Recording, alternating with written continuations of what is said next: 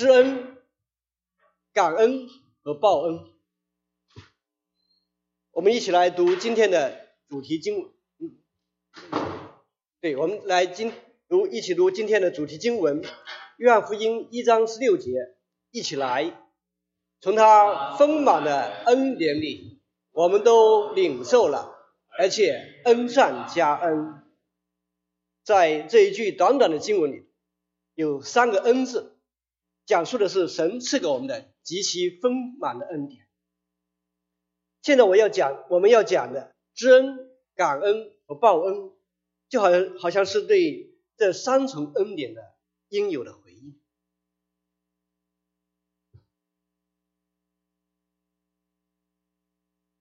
对不起，在出埃及记第33章里，神对摩西说：我按你的名认识你，你在我眼前也蒙了恩。神对摩西是这样，他对你对我是不是也是如此呢？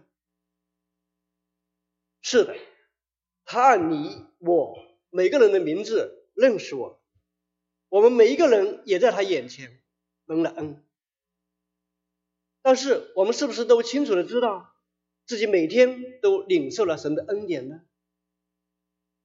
我们会不会像摩西一样，在这里问神说，能在何事上得以知道我和你的百姓在你眼前蒙恩了呢？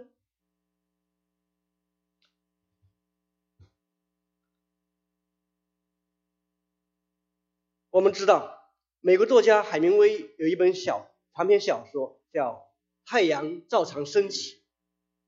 我以前只是觉得这书的名字起得非常好，让人感觉气势非常宏大。直到有一天，我家小女儿的一个问题，让我想到为什么每天太阳能够照常升起呢？那时候我们还住在田纳西的 Nashville， 小女儿还在上小学。那是个星期天的早上，大约9点钟，我们开车去教会，天上乌云密布，能见度很低。我打开车灯，开着车，坐在后排的小女儿突然问我：爸爸，太阳出来了吗？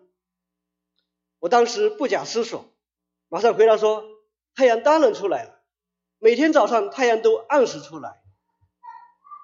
小女儿没有再问什么，但是当天晚上我回想这个问题的时候，才想到太阳为什么照常升起，不仅是一个了不得的宇宙天文学问题，也是一个与你与我每个人生死攸关的问题。在浩瀚的宇宙中，每天有多少太阳照常升起呢？那么我们首先要问，整个宇宙有多少像太阳一样的恒星？天文学的估计是有200个 billion trillion， 2乘10的23次方，就是2的后面有23个零。还有多少绕着恒星和没有绕着恒星的不发光的行星呢？天文学的估计是超过1 trillion， 据说是有10的25到10的30次方。还有多少绕着行星的卫星呢？几乎是没法知道的。因为虽然地球只有一个卫星，也就是月亮，但是木星有79颗卫星，土星有82颗卫星。为何有这么多星球却没有每天的星球大战呢？单就银河系来说，有100个 billion， 也就是有1000亿颗恒星，却一颗一颗都在它们的轨道上运行，没有一颗到处横冲直撞。说实话，不要说9颗，只要有1颗冲进太阳系来，我们所有地球人都得完蛋。不要说后羿来不及弯弓搭箭，就是地球上所有的原子弹都发射出去，都会像小石头投进大海一样，溅不起一粒浪花。这无比繁多的复杂的星球为什么能够井然有序的运行呢？也许你会说是物理规律，但是谁能保证这么多的星球都按照物理规律来运行呢？是你呢？是我呢？还是哪一位杰出人物呢？没有人，也没有一个伟人能够做到，只有一位全能者能接这个活，那就是创造并掌管这个宇宙的神。希伯来书1章开门见山就说，神既在古时借着众先知多次多方的晓谕列祖，就在这末世借着他儿子晓谕我们，又早已立他为承受万有的，也曾借着他创造诸世界。他是神荣耀所发的光辉，是神本体的真相，常用他全能的命令托住万有。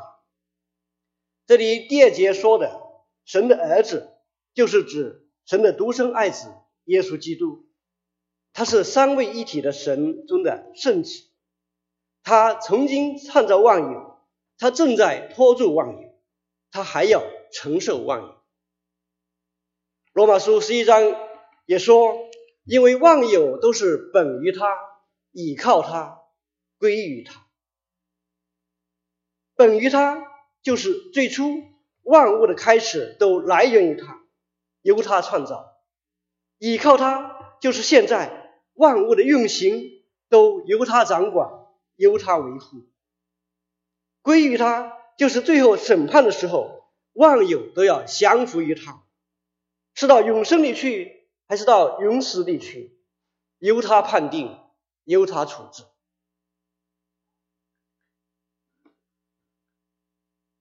神不仅维护整个宇宙，并且他特别的看顾我们人所居住的地球。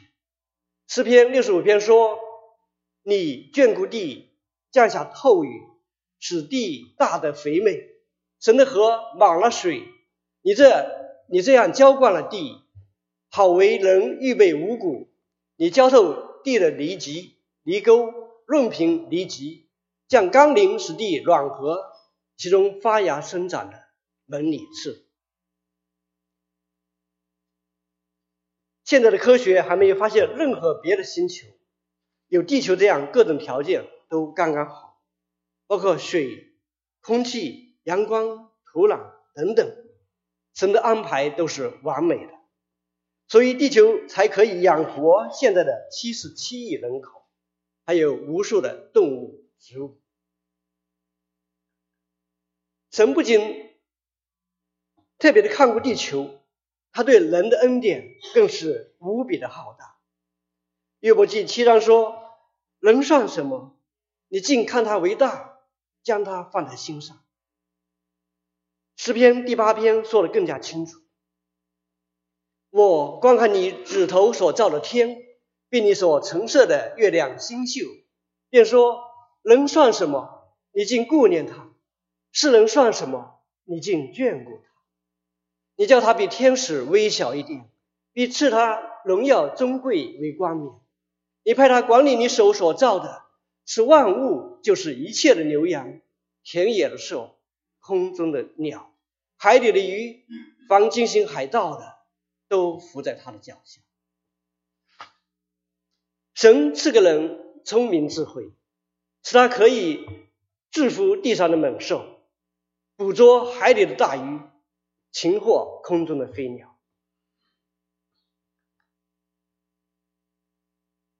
再来看我们的人本身，别看我们人多数只有100多斤，我们的身体却是由30到40个trillion，也就是3万亿到4万亿个细胞组成的。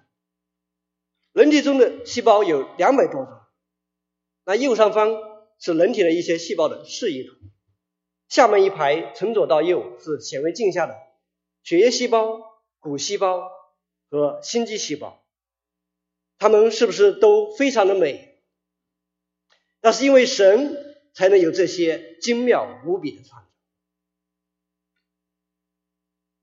我们知道人体内有很多的器官，其实每一个微小的细胞里也有很多的器官，称为细胞器。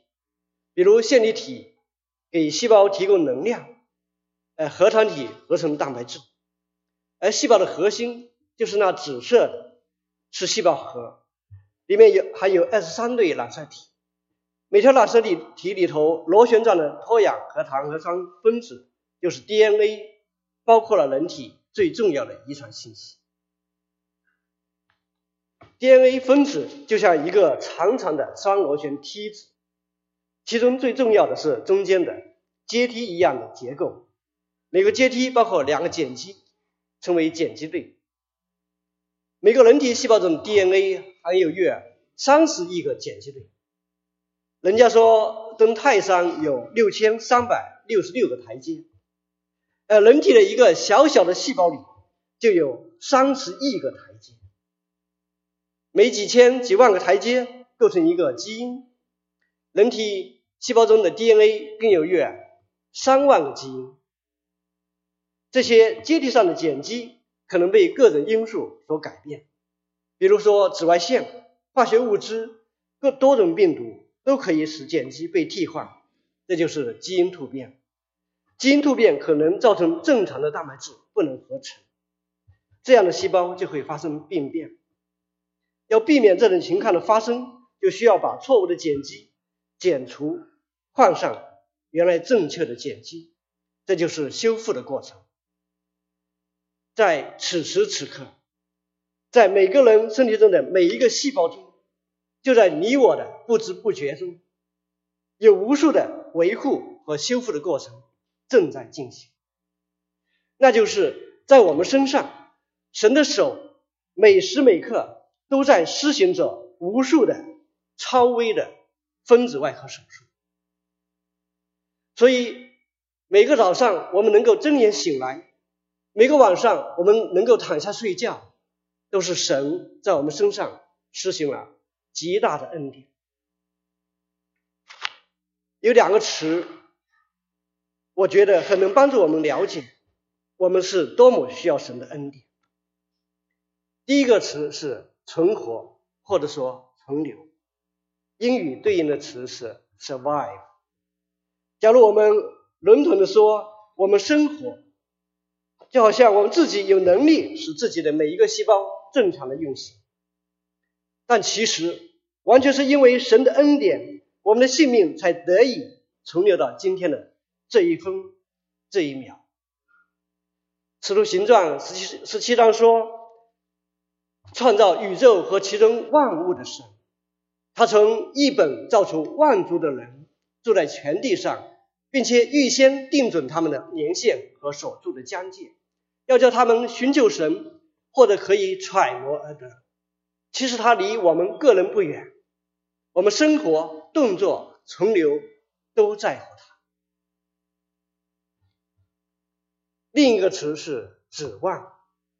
指望与希望不同，指望强调的是只有那么一点点的希望，就是像手指缝那么细小的希望。英文没有一个很对应的词，也许可以说 a slim hope， 就是薄薄的一层希望，甚至可以用 desperate， 就是几乎要绝望这个词。因为我们每天都经历了各种危险，有的自己觉察到了，还有很多自己都没有觉察到。我们每天呼吸进去、吃进去多少病毒、细菌和化学物质，还有很多看不见的射线和污染。每天开车有多少可能自己一不小心，或者边上的车一不小心，我们还要跨进电梯，我们还要走进飞机。在不知不觉中，我们经历了多少的危险，我们生存的可能性确实是只有一点点的指望。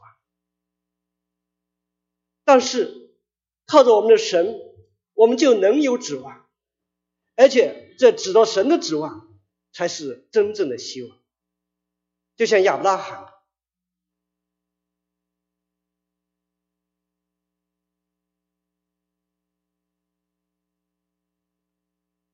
那我来读，就像亚伯拉罕，他在将近100岁了，但是他还没有儿子，他几乎要绝望了。但圣经里说，亚伯拉罕所信的是那叫使人复活，使无变为有的神。他在无可指望的时候，因信仍有指望。先知耶利米在以色列人被掳、耶路撒冷被毁的极其艰难的时代，他心里极其忧愁。但在那时，他想起神的恩典慈爱，就说：耶和华呀，求你纪念我如阴沉和苦胆的困苦窘迫。我想起这事，心里就有指望。我们不致消灭，是出于耶和华诸般的慈爱，是因他的怜悯不致断绝。每早晨这都是新的。你的诚实极其广大。我心里说，耶和华是我的份，因此我要仰望他。所以我们需要知道，每天太阳照常升起，每个春夏秋冬按时来到，每天我们身体所得的供应、保守和医治，都是神所赐的恩典。我们要常常提醒自己的是，我知道神每时每刻都在看顾保守着我们也要常常问自己，我是一个知恩的人。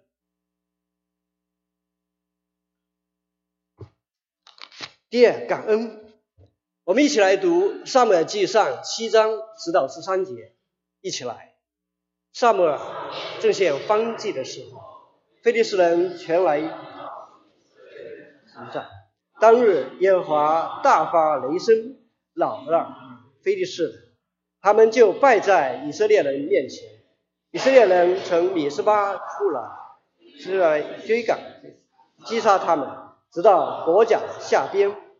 撒母耳将一块石头立在米斯巴和善的中间，给石头起名叫以便以谢，说到如今耶和华都帮助我。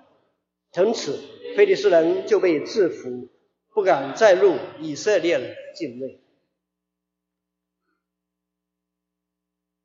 以便以谢，以便是石头的意思，以谢是帮助的意思。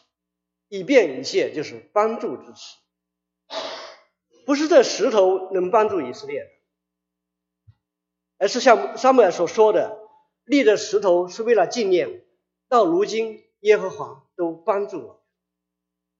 以便以谢翻译的多么好，因为这块石头立在那里，是要便于提醒他们要记得感谢神的恩典。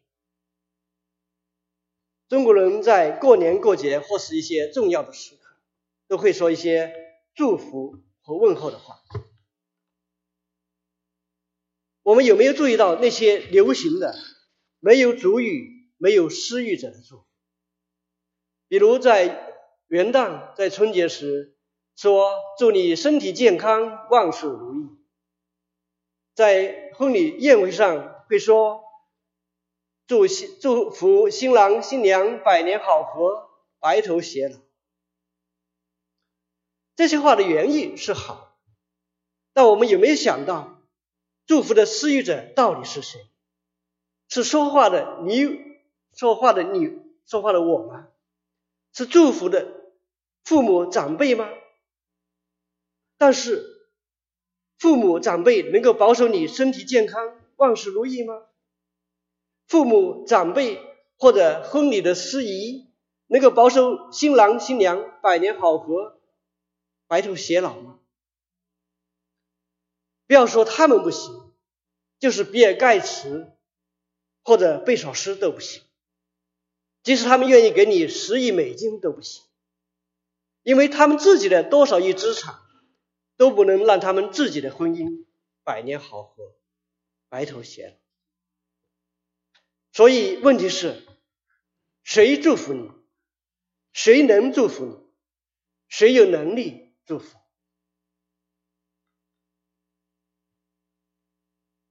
唯有全能的神能祝福。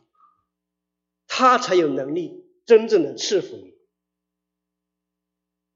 所以我们不能假装不知道，那样的话我们就是在说一句假话，一句不着边际的空话。我们要让对方明白，我们是在代他祈求神的祝福，神的恩典。所以合一的话应该是愿神祝福你，愿神赐福于你，愿神赐福给你的家庭、工作和生活，愿神看顾和保守你们夫妻幸福美满。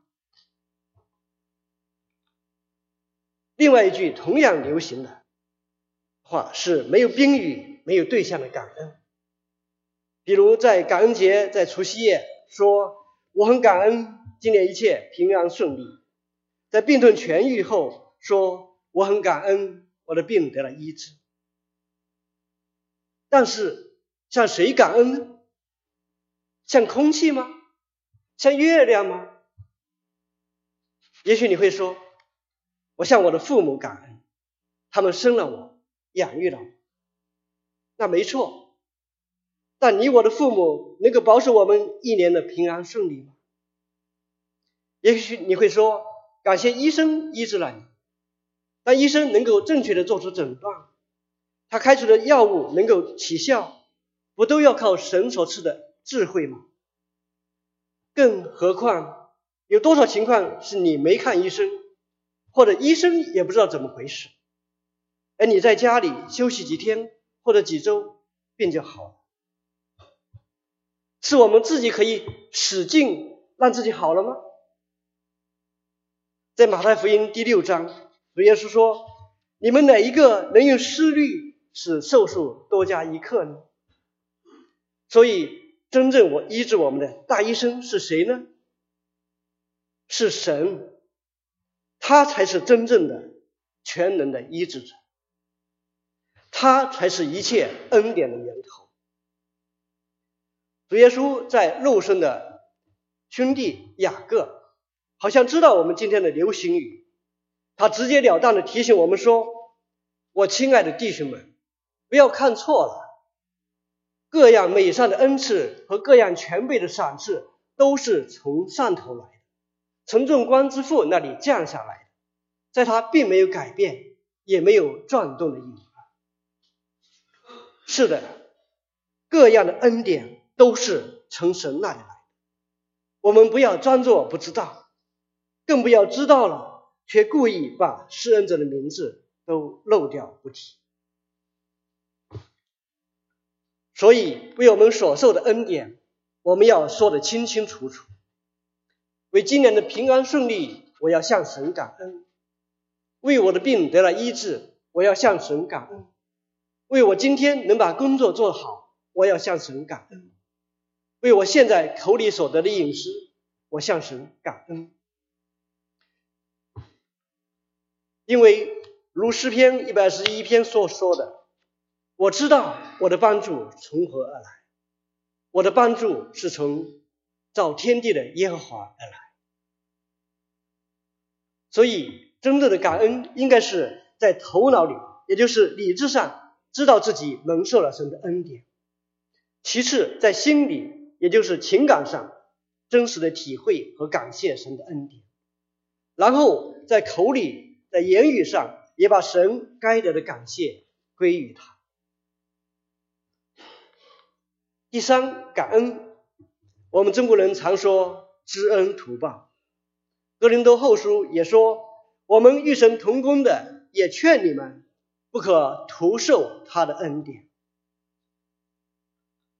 主耶稣在马太福音第5章教导我们说，你们的光也当这样照在人前，叫他们看见你们的好行为，便将荣耀归给你们在天上的父。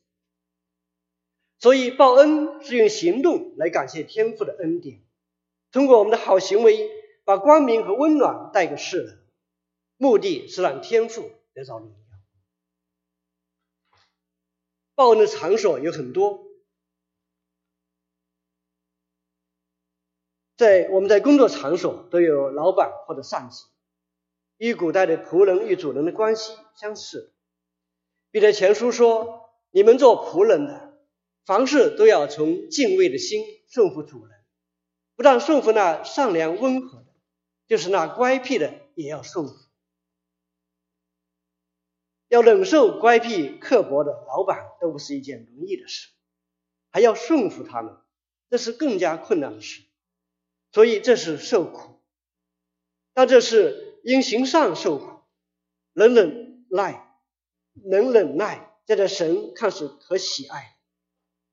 神也知道这是一件困难的事，所以他就提醒我们，主耶稣为我们留下了受苦的榜样，使我们在受苦的时候能够学习他的榜样，而能忍受的。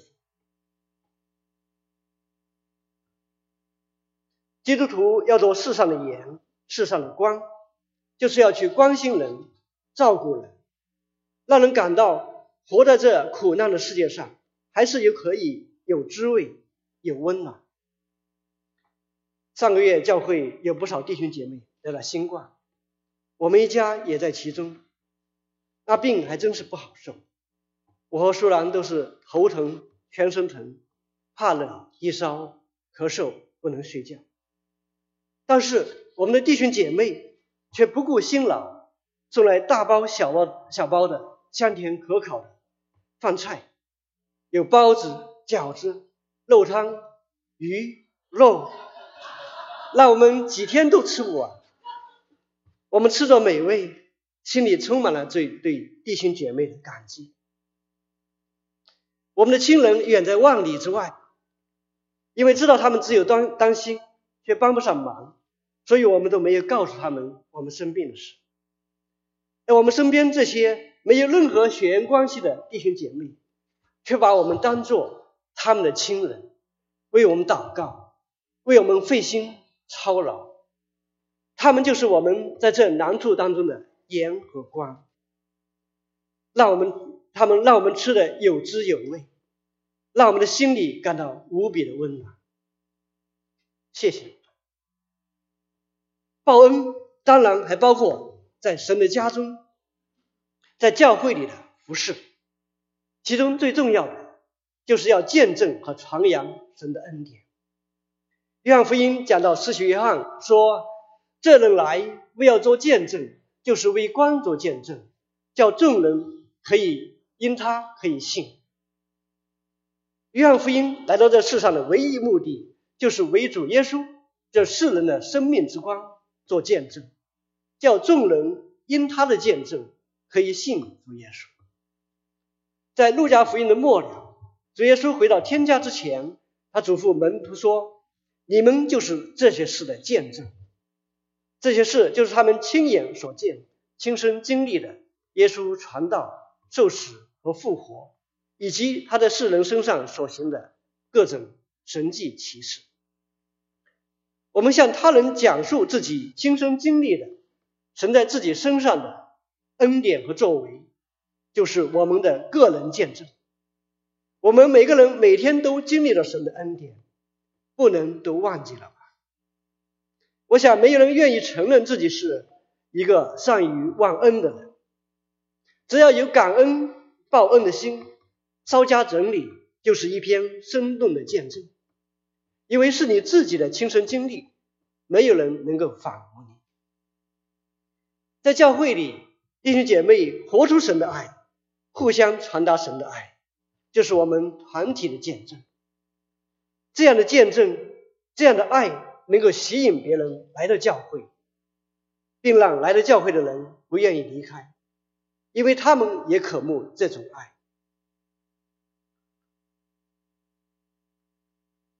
向他人讲述神对人拯救的恩典，就是传讲福音。在提多书，保罗说，到了日期，借着传扬的功夫，把他的道显明了。这传扬的责任是按照神我们救主的命令交托了我。我们的主耶稣不仅把这传扬的责任交托了保罗，他也交托了你我每一个人。诗篇提醒我们说，你们要称谢耶和华，求告他的名，在万民中传扬他的作为。传福音需要仔细、全面，有系统、有说服力，所以要求比较高，但也不是学不来的。我们教会的商福培训就是把传福音的工具、材料和方法都教给我们，还给我们很多实际操练的机会。当然我们自己也要去总结和练习，就是宝剑日久不用也要生锈，甚至成为废铁。所以学了就要用，而且要常用。教会的福音班只有岳峰弟兄、吕强弟兄、王颖姐妹在辛勤的服侍。受洗班里小平姐妹她们已经服侍了很多年。我们能不能加入他们，让他们的担子轻省一点？最少我们能不能把更多的探访对象介绍给马上要开始的商福领袖班呢？想一想我们身边的人，我们的亲戚朋友，有哪一位不需要福音呢？让我们留意，让我们努力，这是我们报恩的最好方式。神也必纪念我们为他所摆上。我们是报答神的恩，神还要纪念，这是多么划得来的一件事。这样的神我们不服侍，我们还服侍谁呢？总结，我们在世的每天每时每刻都在蒙受神的供应、看顾、保守和医治的恩典。所以我们要知恩，我们头脑里要清楚的知道神对自己的恩典，我们要感恩，要从心里真切的体会和感谢神对自己的恩典。我们要报恩，要用行动来殷勤的服侍，并来见证和传扬神的恩典。让我们最后再一起来再读一遍今天的3段经文，一起来，从他丰满的恩典里，我们都领受了，而且恩上加恩。我们与神同工的也劝你们，不可徒受他的恩典。你们要称谢耶和华，求告他的名，在万民中传扬他的作为。让我们一起来祷告。我们亲爱的天父，我爱我们的神，感谢你给我们每个人的恩典，在每天的生活中，从早上起来到晚上睡觉，一日三餐，每时每刻，我们都在领受你给我们的保守和看顾。我们要从头脑里、从心里、从口里都真实的感谢你的恩典。我们也要以实际的行动来报答你的恩典。求你恩上加恩，求你每天与我们同在，帮助我们。感谢赞美你，奉主耶稣宝贵的名祷告，阿们。